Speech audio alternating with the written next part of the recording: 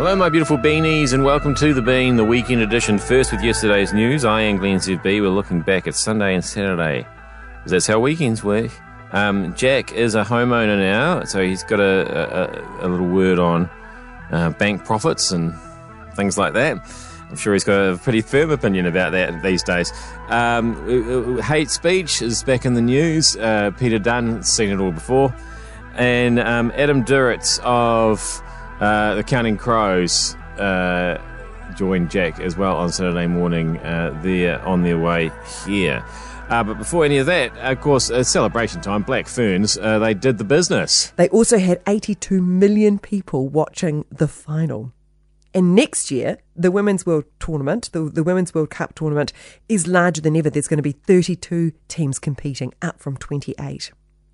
At present, women's team sports are blossoming and growing here and around the globe. I don't know, maybe there's a new appreciation for live sport after being deprived of it over the last couple of years, but the numbers attending women's football are very impressive.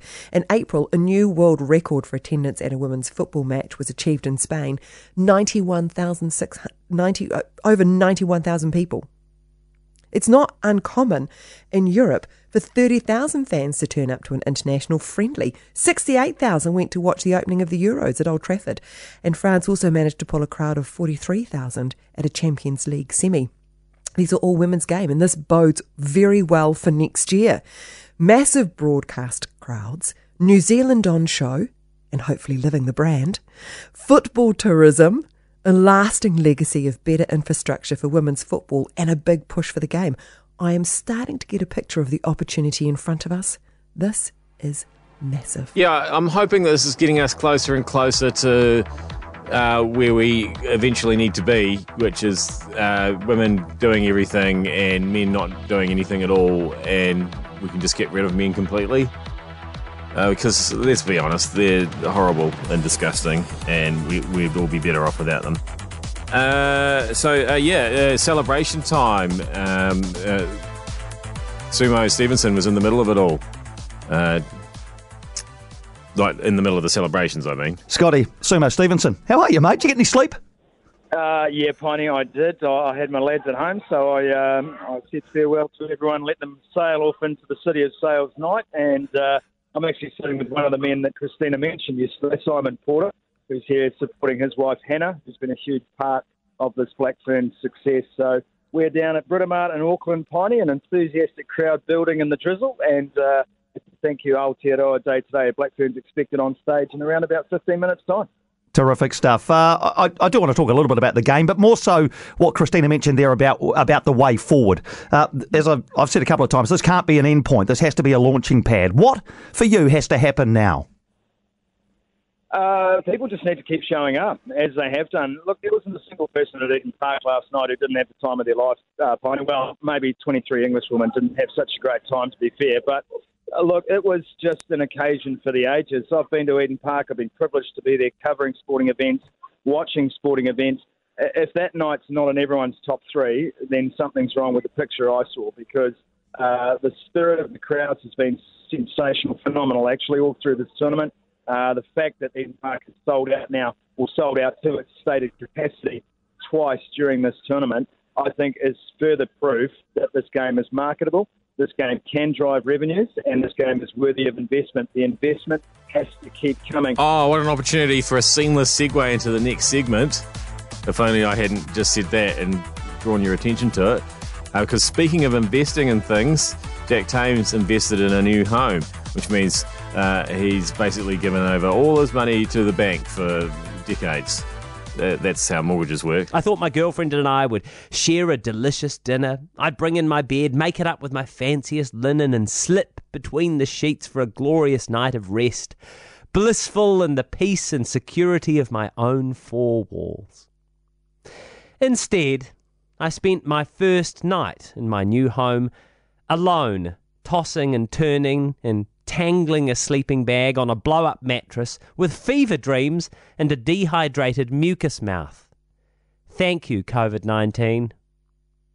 There will be other milestones to celebrate. My first night in a real bed, our first meal at the dining table, our first full mortgage repayments. Ugh, gulp. So many people have reassured me that after a few months, you just get used to paying the mortgage. You don't even think about it. Well, given the size of my mortgage, I'm not quite so sure I will be forgetting about it anytime soon. Doing the maths makes me want to kind of throw up in my mouth just a little bit. But even though over the course of my adult lifetime, I'll be paying the equivalent of several years' income in interest payments, there is one little thing that I keep reminding myself of in an effort to quell my disgust. Sure, I will be handing over hundreds of thousands of dollars in interest, but at least I will be handing it over to a New Zealand-owned bank.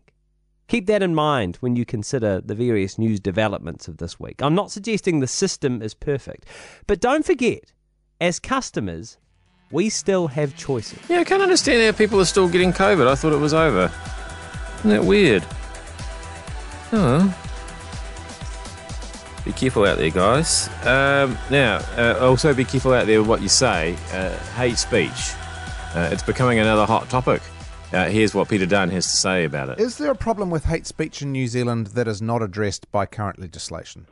I'm not sure that there is, but I think the issue here is that we all, at one level, we all know what's unacceptable, insightful, racist, bigoted, intolerant speech. The difficulty is how you define that in practice and how you don't end up catching what is the legitimate expression of, albeit an unpopular or unusual opinion. And I think that's the bind here. The law's got to be very absolute. And I think in an area like hate speech, it's going to be difficult to define it so tightly that you don't end up catching someone who just says something's daft or unpopular. What are the actual laws? What can you not say currently under I'm law? not sure what you can and cannot say, but there are provisions under the Race Relations Act, and I think there are certain provisions under the Crimes Act as well that govern what is considered to be insightful or improper or, if you like, speech that really goes beyond what's acceptable. And I think Chris Finlayson's point, as I read his article, is that if you look at those provisions and apply them rigorously, then you don't need to go down the path of hate speech legislation. This has been around for a couple of decades now in various guises, and it's had various sort of reasons driving it. Firstly, it was speech that was perceived to be the gay community. Then it moved on from that. It's now got this whole connotation of racial incitement post the Christchurch terrorist attack. And I think the license given to social media, etc., sort of expands the boundary. But the problem is defining what it is we're trying to curtail and making sure we get that target and not catch a whole lot of other targets along the way. Yeah, it's an interesting one, isn't it? It's part of that sort of what price freedom debate, isn't it? Like, how free do you want to be? Do you want to be free to say the things that you want or no? And if you do, then you've got to be prepared to let other people say some of those things too. We're going to... I'll just say that because I hate to be hard about what I say because, these things are recorded.